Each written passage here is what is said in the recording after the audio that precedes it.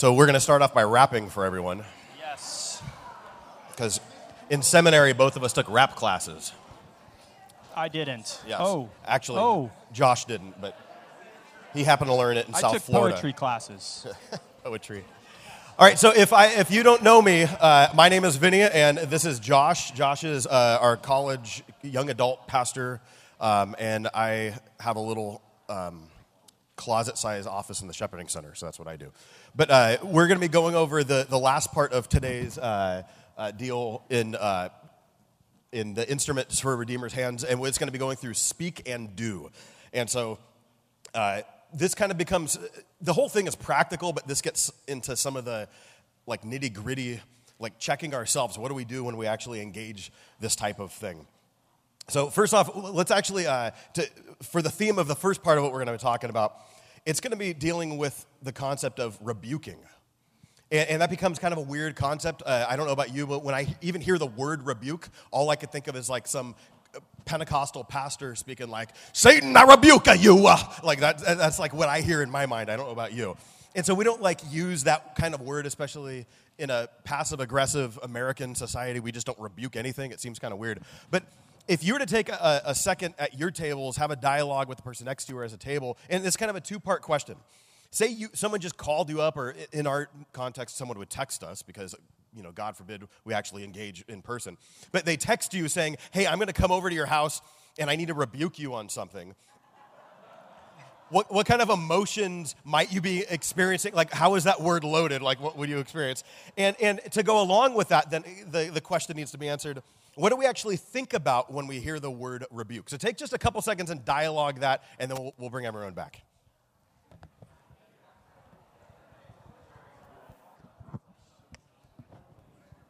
All right, go ahead and start wrapping up your thoughts.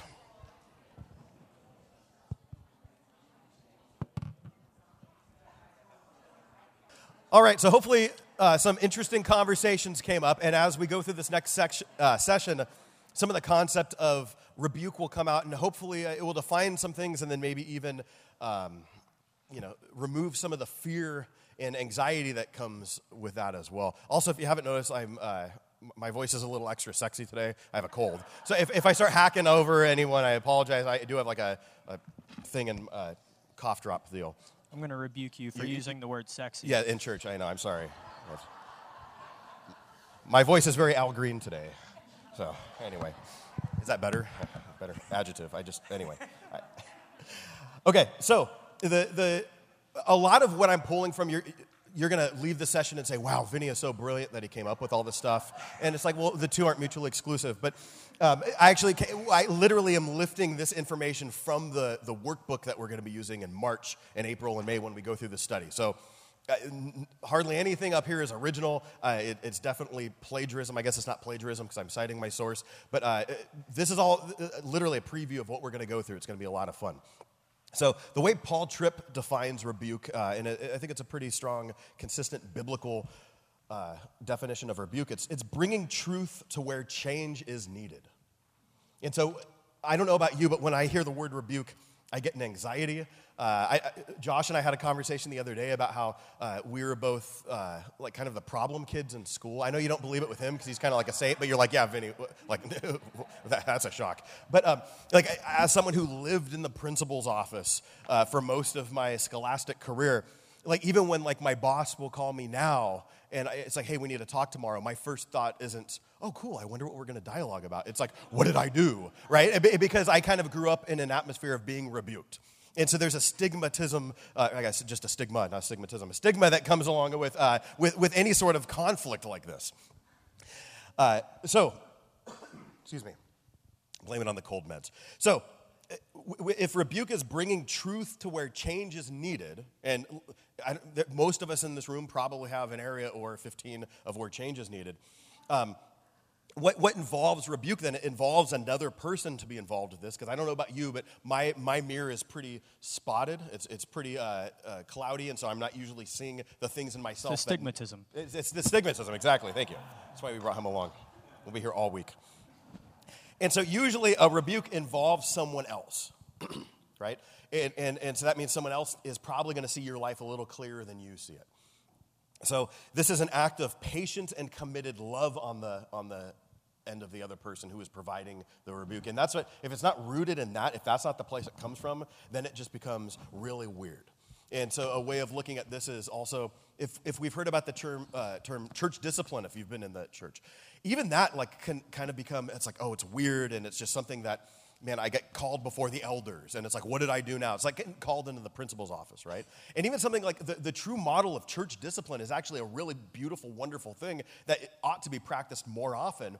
But we often think it's just getting called into the principal's office, and then you get in trouble for something, and it's like when I got called in the principal's office. It's not like I walked in and said like, hey, Bob, how's it going? Good to see you. I mean, it was almost like that relationship, but it wasn't like this buddy thing that we had going on.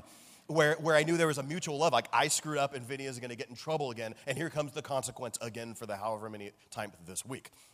And discipline and rebuke, it's this thing that happens in the context of a loving relationship where you actually care about the person, and it's not, I don't want this person to, I don't want this person to keep doing this thing because I'm sick of just dealing with it. That's not where the motivation for rebuke comes from. That's just for your convenience, right? A true rebuke says, I actually love this person and I hate that they're doing this. And it could be anywhere on the range, the scale. But I hate that they're doing this thing, and I want them to stop it because I know that this isn't the best for them in their own process of being more like Jesus. You following me so far where we're at in terms of the actual internal motivation that comes from rebuke? Hey, yeah. So just with the stigma of the word rebuke, maybe what are some other words to help alleviate the astigmatism so that we can understand maybe some other concepts in the scriptures that are in the ballpark of rebuke, but not specifically, maybe those passages don't specifically use that word. So let's actually go there, and then we'll come back to the other thought. Let's look at a couple passages that are kind of dealing on this side of the equation. So this is good. We actually didn't work this out. We're just that much in sync. It's those rap classes we took in seminary, I know. So one of the passages that Eric brought up earlier, that's kind of like a landing spot passage for even approaching this entire conversation, would be 2 Corinthians 5. And so if we were to look at this whole thing, if anyone is in Christ, and another synonymous term would be if they are a Christian, or if they are a believer, if they are saved, if they are justified, anything like that, those are synonymous terms. You can't be in Christ and not saved. Anyone who has repented, anyone who has done those sorts of things, it's all the same thing. So anyone who's on that side of the equation, he or she will be gender inclusive on this one because Paul was including everyone. They are a new creation. The old has passed away. Behold, the new has come. All this is from God, who through Christ did what? Reconciled us to himself and gave us the ministry of reconciliation. Stopping right there. This is not one of those situations where Paul is addressing church leaders only. You notice this isn't in 1 Timothy or Titus or those areas that seem to be addressing specifically people who are holding to the church office. So to kind of piggyback on what Matt was talking about earlier, this is very much Ephesians 4 stuff. This is something that is given to the congregation. So we think of the word ministry, and we oftentimes assign it to the people who have offices at the church and have a business card and an extension, an official email account, right? And that's not what this is speaking about. If you are, who has the ministry of reconciliation? Those people. So when you sign up for this whole Jesus thing, it's not just, I said a prayer, so now I got to go to heaven when I die, and I'm just going to kind of wait it out until that happens. No. You're actually like signing up for a vocation. There's something there's an obligation that comes along with this. And the obligation isn't the thing that saves you. It's part of the reason why you're saved, which we could then go into Ephesians 2, 8, 9, and 10, but that's a different sermon. So, verse 19, we've been given a ministry of reconciliation. That is, in Christ, God was reconciling the world to himself, not counting their trespasses against them, and entrusting to us the message of reconciliation. So, once again, us, these people. Therefore, we, all those who are in Christ, are ambassadors for Christ. God making his appeal through us, we implore you on behalf of Christ to be reconciled to God. Everything is connecting to this ministry of reconciliation. For our sake, all believers, not just church leaders, for all believers, he made him to be sin who knew no sin, so that in him, in Christ, we might become the righteousness of God. It's a thing that we experience and live out to the world in order to experience reconciliation. So just to find a couple things based on then what Josh is asking, what are some terms or concepts that go along with this? Well, first we need to know where it comes from. But let's see. I'm going to skip around a little bit. It's okay. You could follow along in some of the notes. So 1 Timothy 5 specifically utilizes the term rebuke. As for those who persist in sin, rebuke them in the presence of all so that everyone else may stand in fear. There's this concept of saying, as a church community, and this gets out of the privates that Matt was talking about. This is the personal. This is amongst the congregation. When we see people who are sinning, right, in our community, that's something that affects us. It's not just, this is where we need to remove the Americanism that just says I could do whatever I want to do and it affects me personally. This is the whole point of 1 Corinthians 6 where Paul says, hey, if you are a believer, don't sin with a prostitute, because your body is a temple of the Holy Spirit, and you're all a temple of the Holy Spirit together. Therefore, when you sin against a prostitute, you're actually bringing that into the body. And so there's an aspect that says we need to rebuke those, we need to challenge those, and bring healthy change to those within the body, because what you do isn't just about affecting you, it's actually affecting the believers themselves. It's affecting the whole community of the people of God. And so this concept in 1 Timothy specifically uses the word rebuke, and this word in Greek, it has a wide range. It's to examine someone, it's to bring to light, expose, to bring a person to the point of recognizing wrongdoing, to express disapproval, to penalize, to punish, discipline. It can mean all these things, and based on the situation, you might go anywhere on this list, because this is kind of like a spectrum, right? Where it's like super extreme. We'll use red because that's bad, right? And then this is just like, maybe a little more soft. There's a spectrum that might work on here, and so depending on the situation, you might act accordingly. So just to lay a framework, this is what we would consider the basis of what rebuke looks like in discipleship amongst the community. But so is there another, are there other passages that talk about this sort of thing? Well, I think one of the clearest ones would be Matthew 18, which is our favorite way to actually to open and close group prayers. So all you small group leaders, we've all done this, right? Until you've been corrected in a class by Vinny on biblical interpretation, then you don't do it anymore. But we all say, we start off a small group and say, hey, God, thank you. It's Tuesday night. Where 2 or 3 are gathered, there you are in the midst of us. So thank you that you are here right now, which is the very bottom of this passage. So that's not about like small groups? This is not about small groups, no. Yeah. So let's actually find out what this passage is about. If your brother or sister sins against you, go and tell him his fault. What would another way of go and tell him his fault, what could we also call that? It's rebuke, right? That's exactly. So even though Jesus is not using this terminology here, it's the same concept, which also gets into, as Bible students when we study, when we do word studies, like if we did a word study for rebuke, it wouldn't come up at Matthew 18, even though Matthew 18 is one of the heart of Jesus teaching us how to deal with conflict. So wait, really quick, can I clarify? Yeah. So Jesus said this. This is a Jesus thing. Oh, wow. So this just isn't Paul being a little stickler about how to keep everyone in order. So Jesus says this, even though Jesus also says this whole thing about judging your neighbor. In Matthew 7, exactly. Yeah, this is interesting. So even in Matthew, who's ever had that thrown at you? Like you say something and, judge not lest thee be judged in Matthew 7:1, which is interesting because if we read the context of same book too. That's Matthew, right? Exactly. This is later. Exactly. See how he's being little, pulling it. It's like we didn't even work this out. Look at this.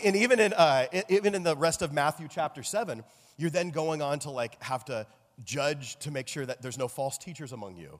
And even the concept of removing a log from your own eye before you take the speck out of the other, it's like, well, it's a process that you can go through. It's just, how are you doing this? Are you being judgmental in the way you are doing these things? Which might be a better way of going through and understanding Matthew 7:1 specifically before you go through the rest of that passage as well. Yeah, and so more on the helpful side instead of just interrogating you. Matthew, when you think of the Sermon on the Mount, it is so much about the heart and addressing motive, right? The scribes and the Pharisees praying in order to be seen. And it seems even in Matthew 7, he's still hitting on the heart there. When you judge, do not do it as the scribes and Pharisees, where you're coming to them with a judgmental, condemning attitude. Absolutely. And that's where something like the Sermon on the Mount, man, as Christians, we don't read that enough. This is like the greatest sermon ever given in the history of the world, and we kind of, I don't know why we don't live in that thing, because it's so convicting and so uplifting, and just, there's just everything, man, it's an amazing 3 chapters. So if you haven't, just go through today, read Matthew 5, 6, and 7, Sermon on the Mount, and just see how can we get to the heart of Jesus and how he wants us to engage the world. And it starts with us, right? Like I tell you that, or you've heard it said, that if you look at if you engage with someone else who's married, you've committed adultery. I say that even if you look with them, right, with lust, that you've committed adultery. You've heard it's been said, if you kill someone, you've committed murder. I say, if you hate someone in your heart, you've committed murder. So what is Jesus doing right off the bat? He's internalizing things, and he's saying it's not just about doing something externally. You got to start with what's going on in here. And chances are you're not going to kill someone externally, physically, if it hadn't started in here to begin with. You check yourself here, and the actions are going to come from the heart, which is exactly what Matt was talking about earlier. You don't just change behavior. We don't want to get people to stop killing other people, although that's good. It's a better society to live in, right? Let's be honest. But if the goal is to merely get people to stop killing other people, what's going on inside that they're suppressing? It's not actually dealing with the motive to want to kill someone themselves. You're probably just going to walk around with a very angry, hostile community of people. It's a behavior modification in itself.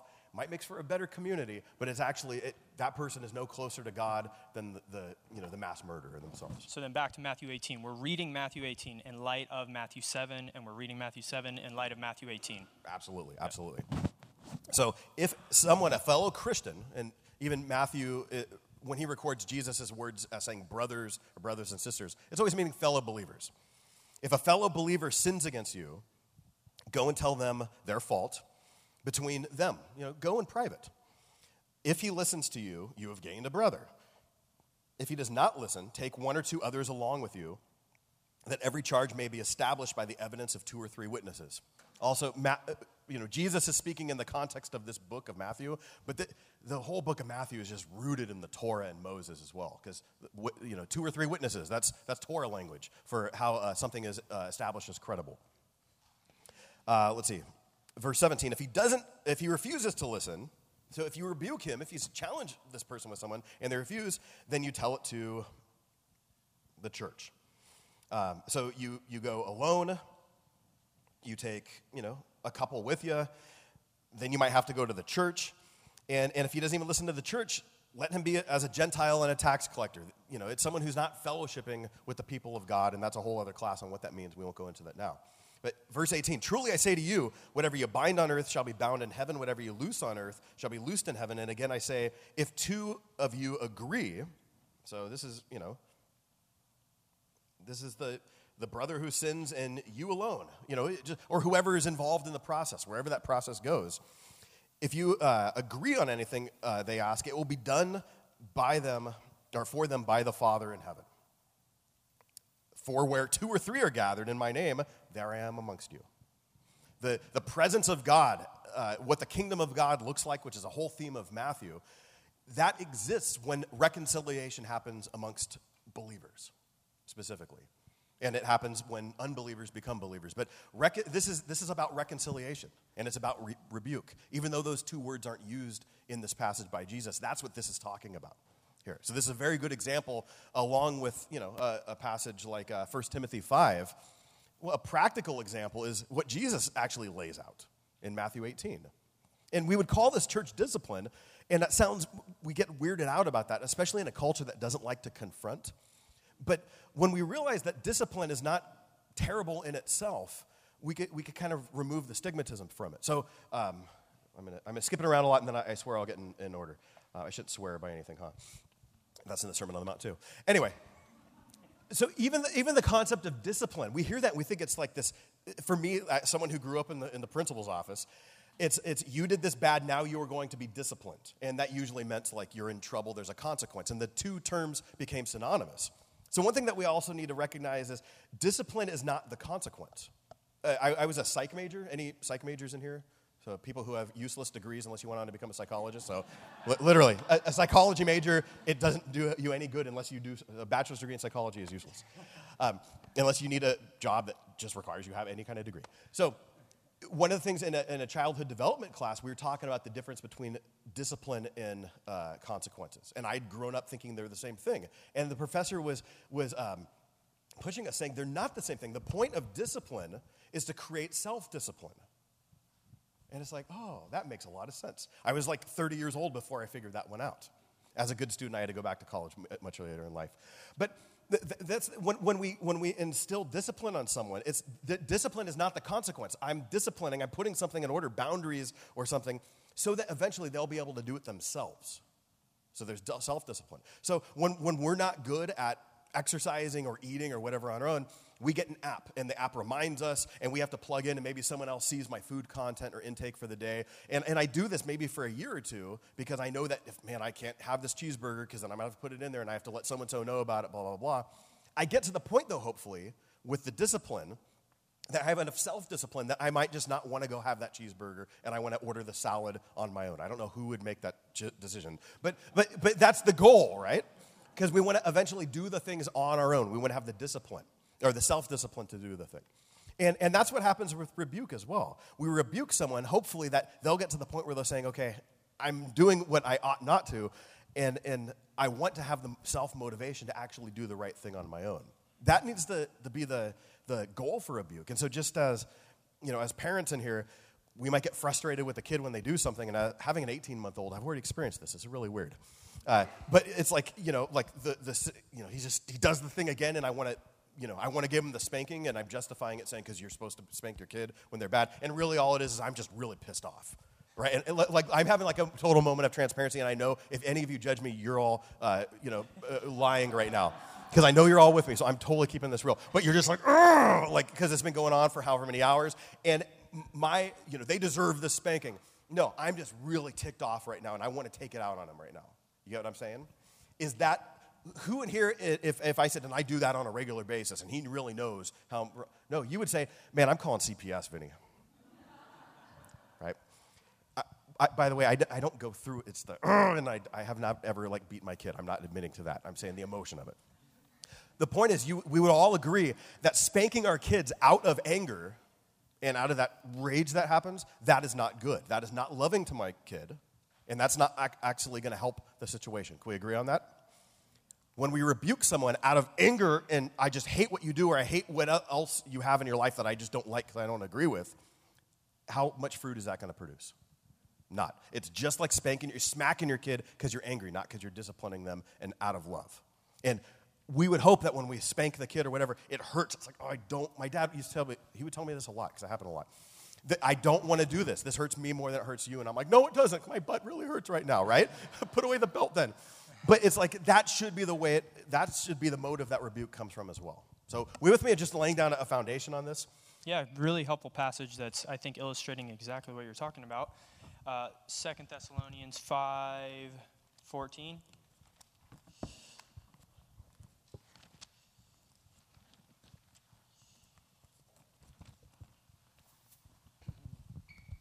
So, did I say second? I meant First Thessalonians 5:14. Let me just read this.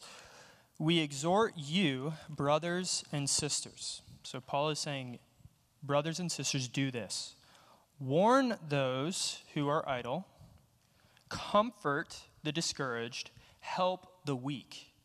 And so here, what Paul is doing is he's telling us when you offer rebuke or correction, you need to do so with the right attitude, right? If you came with that sort of attitude towards the weak and you're just raging, right, that is going to turn someone inward. That's going to cause a lot of hurt and pain, a lot of scars, right? And so Paul is saying we need to rebuke in such a way that we are keen on the attitude and the personality of the person we're talking to. Because some people might need the stern, harsh rebuke. and they can take that, and that takes a lot of wisdom figuring out who is that person. I'm assuming, but maybe when you were a kid, that may have been you, right? You needed the stern. I'm just guessing. But there are other people who are maybe more sensitive, right? And I think of my wife when she was a kid. Like, all her dad needed to do was just kind of look at her and like just twinkle his eyelashes just in the wrong way, and she was like on the ground in tears, right? That's all it took. Whereas people probably more like us, we needed a lot more than that, maybe just shy of like a slap to the face, just shy of that. That's right. No, and so part of it is that becomes then interpersonal, and you actually have to know the person you're speaking with at that point. And that's where the no comes into play, right? You have to know the people in order to offer rebuke and correction in a way that's ever going to be helpful. Mm-hmm. Exactly. So, and those are conversations that I might have with people where, like Matt and I talk a lot about stuff, and it's like, okay, I need to talk with this person about something. Do you think they're the type that they're being confrontational to me, and so I need to push back hard because they, you know how there's like that football coach mentality where the coach really respects the player who gets back up in his face, but then there's the person who it's like, no, if I do that, I'm going to completely lose them. So part of it is just trying to take the time to figure out what's going to be the most effective way to deliver the information, not just here's the information and you need to receive it. Because that's what a good teacher does, and when we rebuke, we're all teachers at that point. A teacher, and I say this as someone who teaches, and my wife is a teacher, we talk about this kind of stuff all the time. A teaching is not just delivering information, it's delivering information in a way that your students will actually receive it and understand it. So if I'm teaching a Sunday school class of third graders, I'm going to teach that very differently than if I'm going to teach the adults who are my small group leaders, many of you who are in my class. It's the same information, but I'm going to, and you're saying, of course you would teach that word different. Well, yeah, why is rebuke or correction any different than that? I want to get to know the person and speak into the way that they're going to receive it the best, and not just assume I know how they're going to receive it the best. Yeah, and if I'm assuming, I'm always going to assume this is a weak brother or sister. And what I've found is if you go in that direction, I'm just going to assume they're weak. I'm going to be very gentle with my words. I'm going to be very, trying to lead this brother to the water, let them drink for themselves, let them realize they're wrong. And then maybe, a couple weeks later, I realize they didn't hear what I just said. And so I come back to them maybe a little bit stronger this time. And I realize, man, they still aren't quite getting it. And then you have to sit down and say, hey, I brought this up multiple times and you're just not hearing me. And then you get more direct, more strong in your language. And I think being the college pastor, you're engaging with young adults all the time, and we both talk with people a lot. It's always easier to fill the pool up than it is to drain the pool, right? And so it's easy if you take Josh's advice, which is let's have a starting point, a baseline that's here. It's easier to do this than to come in guns blazing and then say, okay, well, let's back off a little bit because what's already been established in terms of the tone of the relationship and whatnot. So it's always easier to do that. The difficulty is just to placate and stay down here and then never actually move forward anywhere. And that becomes the difficult part that we need to manage ourselves. Let's cruise through some of this stuff. Let's see. So we're called to be ambassadors of Christ, and just as Christ reconciled us to the Father vertically, we are entrusted with the ministry of reconciliation, which we would call horizontally. So oftentimes what happens in evangelical theology is we focus so much on the reconciliation that has happened between us personally, between us and God, that we forget that there's anything that needs to be done horizontally as well, people to people. And so the way I like to, kind of a word picture that works for me is the vertical is like the infinite chasm, right? Like there's no way that I'm going to be able to reach God and restore that relationship. It only is restored because the God of the universe stepped into his universe and called me. Like that's the only way that relationship is being reconciled. There's no way that infinite vertical chasm is ever going to be approached by me, and nor would I ever even want to do that, left in my own sinful nature. But God did that for me. So if God can overcome the vertical, the infinite chasm that exists between me and him, okay, the vertical reconciliation that happens, how difficult then really in reality is the horizontal, which is really finite? Okay, so the infinite is, I can't do anything about that. That's a long way to go. It's literally infinite, but God did it. So the horizontal, the relational aspect, the finite, that's actually doable. And this is where, when, I think it was Matt, or maybe it was Eric earlier, talked about, preaching the gospel to themselves. Like, the gospel isn't just for unsaved people. The gospel is for believers. Paul opens up his letter to the Romans saying, hey, faithful saints in Rome, you've been amazing, blah, blah, blah. I want to come to Rome and preach the gospel to you. Well, as evangelicals, we think, but they're already saved. What do they need to hear the gospel for? They need to hear the gospel because they're saved. And so the gospel reminds us, one of the things that reminds us is that because there's an infinite God who has crossed an infinite chasm to restore us and reconcile us vertically, this actually is not a problem, regardless of what the other person looks like. And it'd be easy to reconcile a relationship with someone like Josh. He's a really good guy. But what happens when it's the person who's not like Josh? Like when it's someone like me? That's a little more difficult, right? So we need to remember then that we're preaching the gospel to ourselves in this, and that our motivation for rebuke, it's got to be reconciliation. And that reconciliation is rooted in the gospel and what God has done through Jesus. So reconciliation and rebuke is not rooted in our opinion of how someone ought to be, or in our anger, wanting to just take it out on the kid because you're just mad, or our impatience, which is probably going to be rooted in the anger side of the equation. It's got to be rooted in a gospel love, reminding us this is only possible, and this is actually only true reconciliation because what God has done. Therefore, this actually is not that big of a deal. This can actually be done. Okay? So you follow me on that? And this is all just groundwork stuff. Okay. So, practical rebuke. Here's some ways that Paul Tripp defines this in his book. He says, we incarnate the love of Christ by helping people to see themselves in the mirror of God's word and calling them to accept responsibility for sins of their heart and behavior. So this is the goal of rebuke. It's shining a mirror of God's word up to them and allowing them to see themselves through God's word and through Jesus. We just happen to be the conduit of that, which means we need to not get in the way. Right? I've heard a theologian say the gospel is offensive enough. Let's not add any more to that personally. And that's the thing we need to make sure in rebuke. Don't bring your own baggage. You got to be aware of what your own baggage is, because just rebuking them in the Word of God, that's kind of offensive enough. I don't need to bring anything and add any fuel on that fire. So I think that's a good place to start. So here's some things that he mentions in terms of practical rebuke. It starts with ourselves. And this is exactly what Matt was sharing earlier. It's dealing with our own hearts.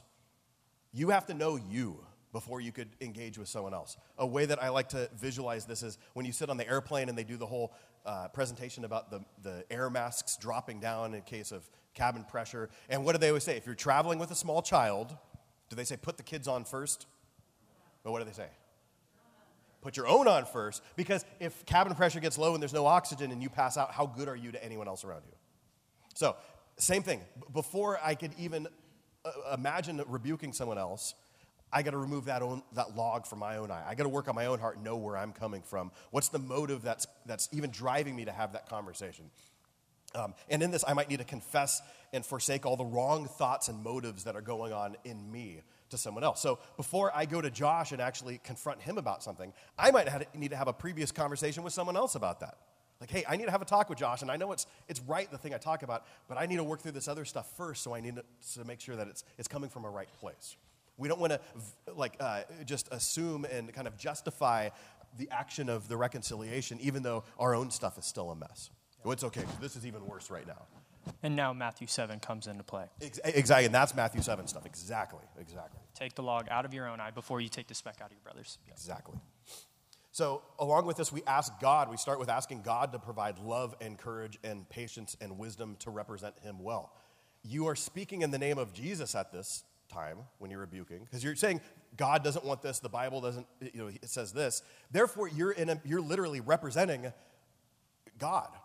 So you need to make sure that you check yourself. We need to make sure that we check ourselves on this, because you are literally representing God. You are telling someone, God is saying this. But the tone and the mood and the manner you are saying those words, that's painting someone else a picture of who God is. And so how are you coloring in that picture with the words and the motives and the affect of what's coming off of your body and your personality in that moment?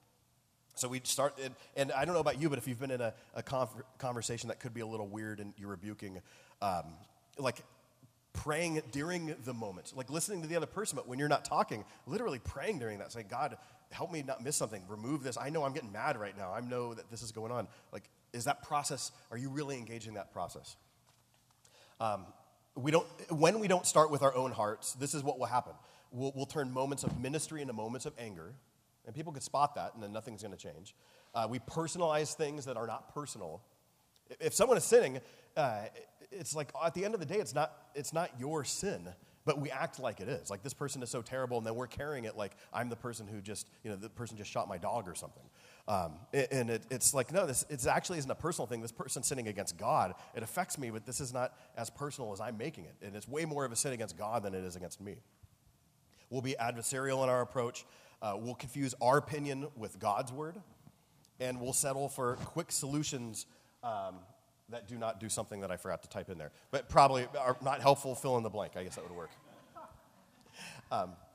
So ultimately, like, all this rebuke has to start with us examining ourselves. And you are just as much on the hook during this process as the person you're talking to, I think, when this goes in. We need to understand why people need to be confronted. And so after we're done preparing personally, we need to consider the goals. And we need to ask the question, why does this person need to be confronted? And understanding that, there's sin that blinds this person's heart. Whether it's a Christian or a non-Christian, all of us are still affected by sins. So let's start with a non-Christian perspective first. I actually have some neighbors that they're really difficult people to live by, drug dealers, and they're loud and they're screaming, and our house, you can't keep the windows open in the summer because the house smells like weed, and it's just like, it's really tough people to live next to, right? And it's really easy to like go down that negative spot. But what I have to remind myself of is, why would I expect this person to act any different? Right? Like, the unregenerate heart is an ugly thing, so why would I expect them to act good? And while it would be better to have like the Mormon neighbor next door, who all you have to worry about is like the 5 kids jumping on the trampoline all the time. So it's like, I had Mormon friends growing up, and like all of them have like 1 million trampolines. It's funny. But like, while that would be better in terms of like from a moralistic safety standpoint, the Mormon neighbor is no more closer to God than my drug deal neighbor is, right? And so why would I expect an unregenerate heart to act in a good way? So that's and I'm not saying that as a way that I lord it over them. It's literally breaking for them, saying like, God, please regenerate that person's heart. Give them new heart. Pour your spirit on them, because they don't know to act any better. So just as my son, who's a year and a half old, he poops his pants quite often, like in his diaper, because that's what you do when you're a year and a half. And when he's like 15, I'll probably get upset if he does that. But at 18 months, it's like, well, this is just what you do, buddy. Let's grab some Desitin. Like, because that's what you do at 18 months. You poop your pants. You don't poop your pants at 15 years old. And so the same expectation, I expect my unregenerate neighbor to act unregenerate. Now, with that in mind, when it's a Christian you're dealing with, that gets a little more weird, because you expect them to ought to know better. But we're still dealing with people, that word sanctification. While we've been justified before God, we've been made right, we're still in this process.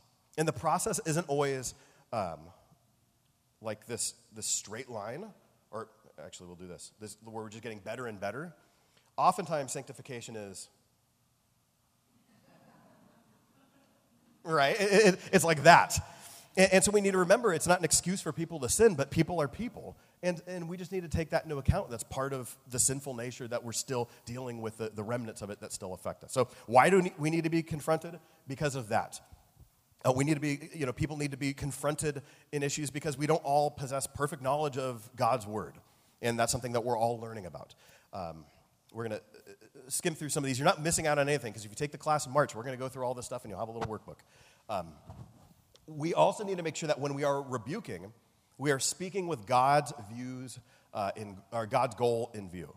So we are used as God's instruments of seeing in the life of another. Like I said, we're a part of a process. It's not about us. If the person changes, we even need to check ourselves, like, how excited are we going to be because they changed and I was like, oh, God, I got them to change. Well, that's all about you getting them to change to be like you then, right? That's probably a bad motivation.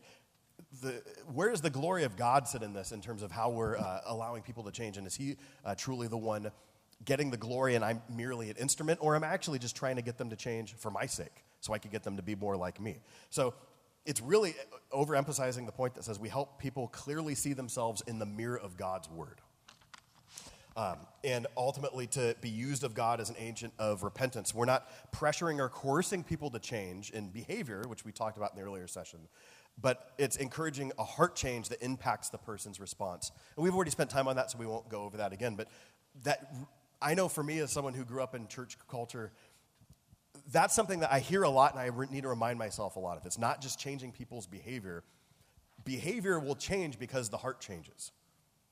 And so that's the goal. It's not just don't change the behavior and then hope the heart will change. And that can happen too. I think God draws straight lines with crooked sticks, and many of us have been the recipient of that. We stopped a behavior and then eventually the heart changed. But ultimately, that's what we're going after, is the heart there. And then closing this thought out is, like I said, it's the gospel. It's the infinite vertical chasm versus the finite horizontal chasm that happens between people. So because God has reconciled us to the Father with this infinite chasm, we can reconcile to one another, which is just a finite chasm. And remembering that that's the goal and it's possible in every situation, that needs to be at the heart of it as well. That no situation is outside of the lens of being restored. We've all been in those relationships where it's like, well, there's no way this is fixable. And have you ever seen that where you knew something was going on with someone and like 10 years later, those two people are like best friends? And it's kind of amazing when those sorts of things happen. But recognizing that if this can be reconciled, no relationship is out of bounds in terms of being reconciled. But it really needs to be masked in terms of saying, I'm viewing myself as an agent of God for his glory. It's not about me and getting someone to be more like the way I think. It's truly saying, let's glorify God together through this process. And I might need to have an awkward conversation with you about it, or multiple awkward conversations. So those are the three things that Tripp goes through, which I think are very helpful in viewing, how we look at rebuke. I don't know if you had anything on that, or if you wanted to get into your stuff as well. Yeah, sure. Why don't we jump ahead into the final section? So we actually signed a contract on a home this week. So one thing I didn't do was I didn't get to like the whole presentation, but you should have that in front of you. So I'm just going to say, stick to this. We won't have anything up there, but hopefully it's clear enough and you're able to follow. So here's the thing. What we've just been talking about is addressing the negative side of the equation, the rebuke, right? It's the correction. It's weeding out the bitter root from the heart. But there's a second step that we need to take here, and that is calling people to positive action, right? Doing one-on-one ministry does not end when you pull the weed out of the heart. There's another step that needs to take place. You need to plant like a flower there. You need to give them some direction. You need to point them in a positive direction. And so that is what we're going to focus on now. After you call someone to correction, now you need to call them to correct action. And so here's how we're going to start this off. I want us to think about two types of people. When it comes to calling people to correct action, there are people, we've talked about these a lot, these types of people, the fixers, right? We had you all raise your hands. We all made a joke about Vinny fixing Matt and telling him to turn on the projector, right? The fixers are those who hear 30 seconds of the problem and they cut off the other individual and they're like, all right, I got a solution for you. And then the person's like, I was only 30 seconds in. I haven't even hit the problem yet. How do you already have a solution for me, right? That's like a fixer. We were talking about the show Cheers, right? I don't watch that show. Because it's about a bar. But we were talking about the show Cheers. I don't watch it, but Vinny does because, but there's the I watch mailman. VeggieTales. It's on Netflix now. What's the... Mateo.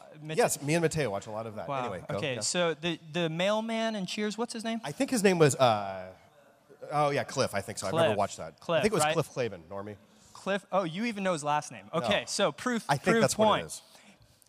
Cheers guy. So you have this mailman, Cliff Clavin. And Cliff Clavin, he's known as the fixer, right? He comes in and he just hears an inkling of a conversation going on, and he just is like, hey, I got a solution. I have the answer. Let me tell you all the things you didn't want to know about that topic, right? That's the fixer. But that doesn't necessarily describe all of us. Some of us are more fiddlers, right? We see the entry gate and we're just like, oh man, let's talk about that for a while. Let's talk about what's going on in your heart. Man, that seems like it's festering. Let's talk about that. Let's talk about that sore right there. And you do a really good job helping people to see what's going on in their heart. But then when it comes to the end of the conversation, you're like, man, good time. And you just leave, right? All you did was help them really process what's going on in their heart. But I think of my wife, right? When I do that with her, sometimes she just kind of is like, wait, where are you going? Like, what do I do? Like, what should I do, right?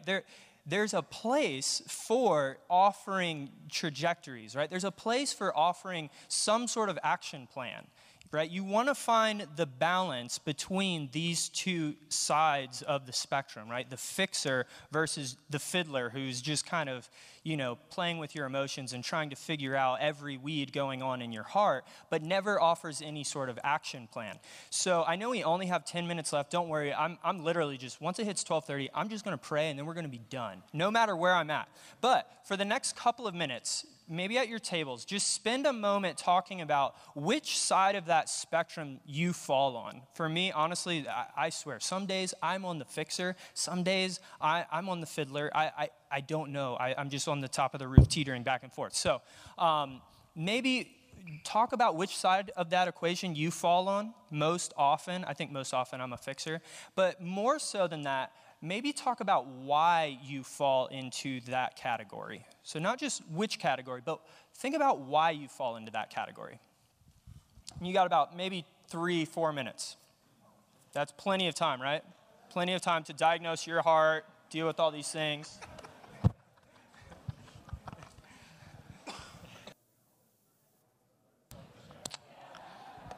All right, we have just a couple of minutes left. It sounds like you're having good conversations, which is great. But I want to get through a couple of things before we're done.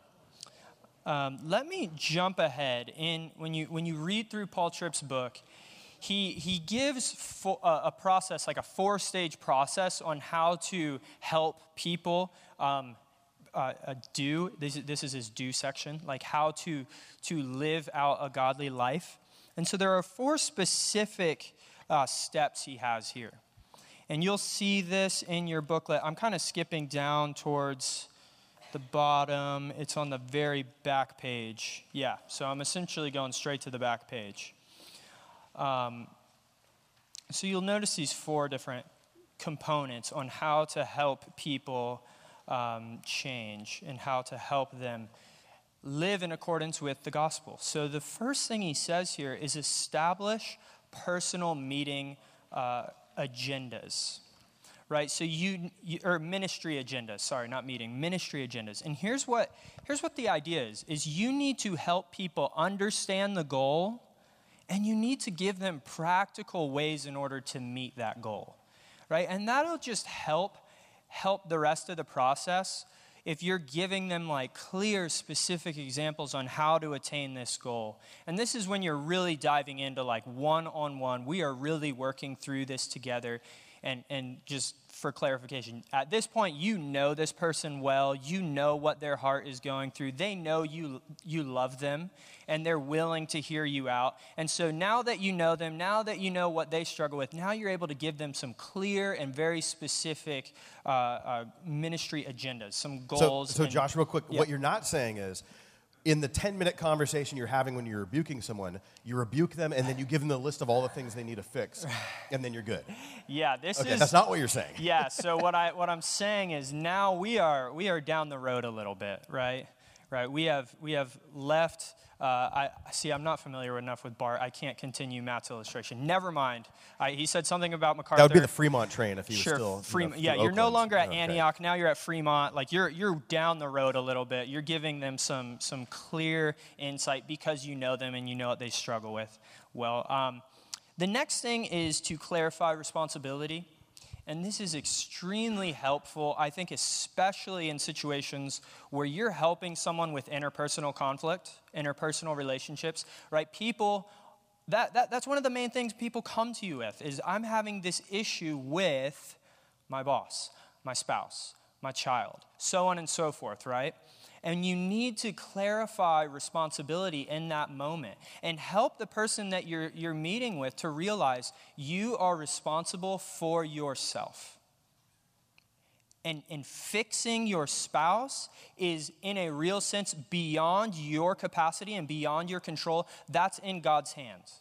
Like, you can do what you can do, but you cannot control the way your spouse, your son, your boss responds. And so clarifying responsibility is something we cannot miss. We have to encourage people with that because it's so easy for someone to feel the depths of despair because their boss hasn't changed. It's like, no, that's not the goal. The goal is your heart and helping you to work through what's going on in your own life.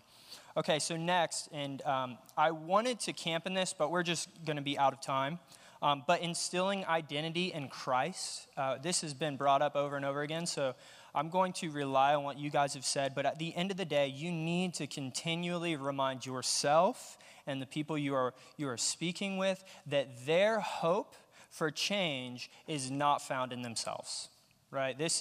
We're going to go through this in the campaign when we get to the promise of the new covenant. This is coming up fast forward to March 5th, I believe. 3rd is our week on the new covenant as we go through the campaign.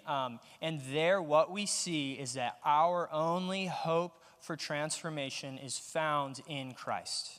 And you need to continually remind people of that, and you need to continually remind yourself of that. Remember, Ephesians 2, we were dead in our transgressions and sins. Right? We were dead. Dead in the sense that we had no ability to obey God in any sort of moral sense. No ability to respond to the gospel until he made us alive together in Christ. And so that sort of hope is not limited to justification. That sort of hope is also, it spreads into sanctification. 4th is providing accountability. I know this is where we'll end. We talked about the fact that accountability can be tricky, especially when it just turns into behavior modification. That's not the goal. But when you think of accountability in light of everything we've talked about, now accountability has meaning and usefulness. If you know what a person actually struggles with at a heart level, now you can ask them, hey, not have you done this? That's not necessarily the accountability point here. Hey, are you still having those sorts of feelings towards your boss? Are you still having those sorts of attitudes spur up inside of your heart towards your spouse? What caused that? Now all of a sudden your accountability is far more meaningful because you're not just talking about the behavior modification. Now you're talking about the heart. And here's where I just want to encourage you. This is where small groups come in handy, right? Because we have a built-in, for many of us, once a week time connecting with people in our small groups. I mean, utilize that time well. Utilize that time well for the sake of accountability. Ask people, hey, how are things going in that relationship with your boss? How are you dealing with that? Just having those sorts of connection points on a weekly basis, utilize that time well. I don't want to downplay the importance of talking about football or whatever. Those things are good. They help foster community. But if that's all you are talking about in your time outside of your specific study, that could be categorized as time wasted. So utilize your time well in your small groups. Utilize that time for the sake of gospel accountability. With that, should we just pray? You want to come up and... Okay, great. Jose's going to I'll give one last plug while Jose comes up here. Remember, we're going to start this stuff on March the 10th, this particular study, and it's going to be in our ongoing small group leader training class that we do during the third service, 10:55. It's usually up in room 247. So this topic is going to go all the way through, through May. We're going to go, spend 10 weeks on this. If you're still interested about, there's a good number of you in this room now who are doing the covenant study.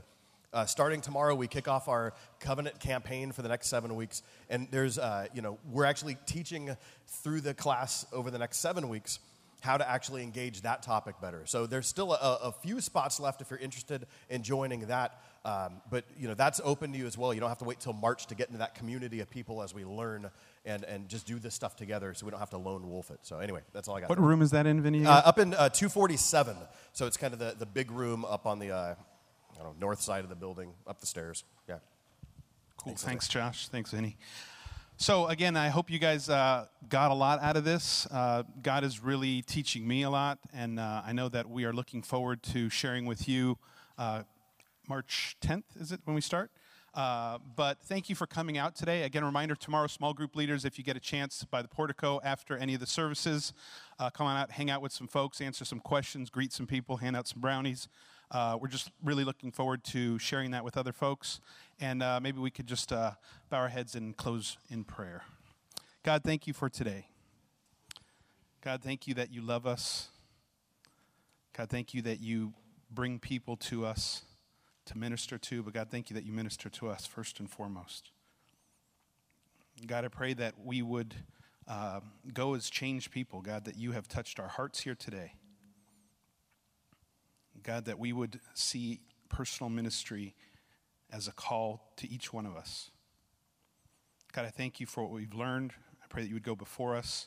And I thank you for everyone who's been able to be here and to learn as well. It's in Jesus' name we pray. Amen.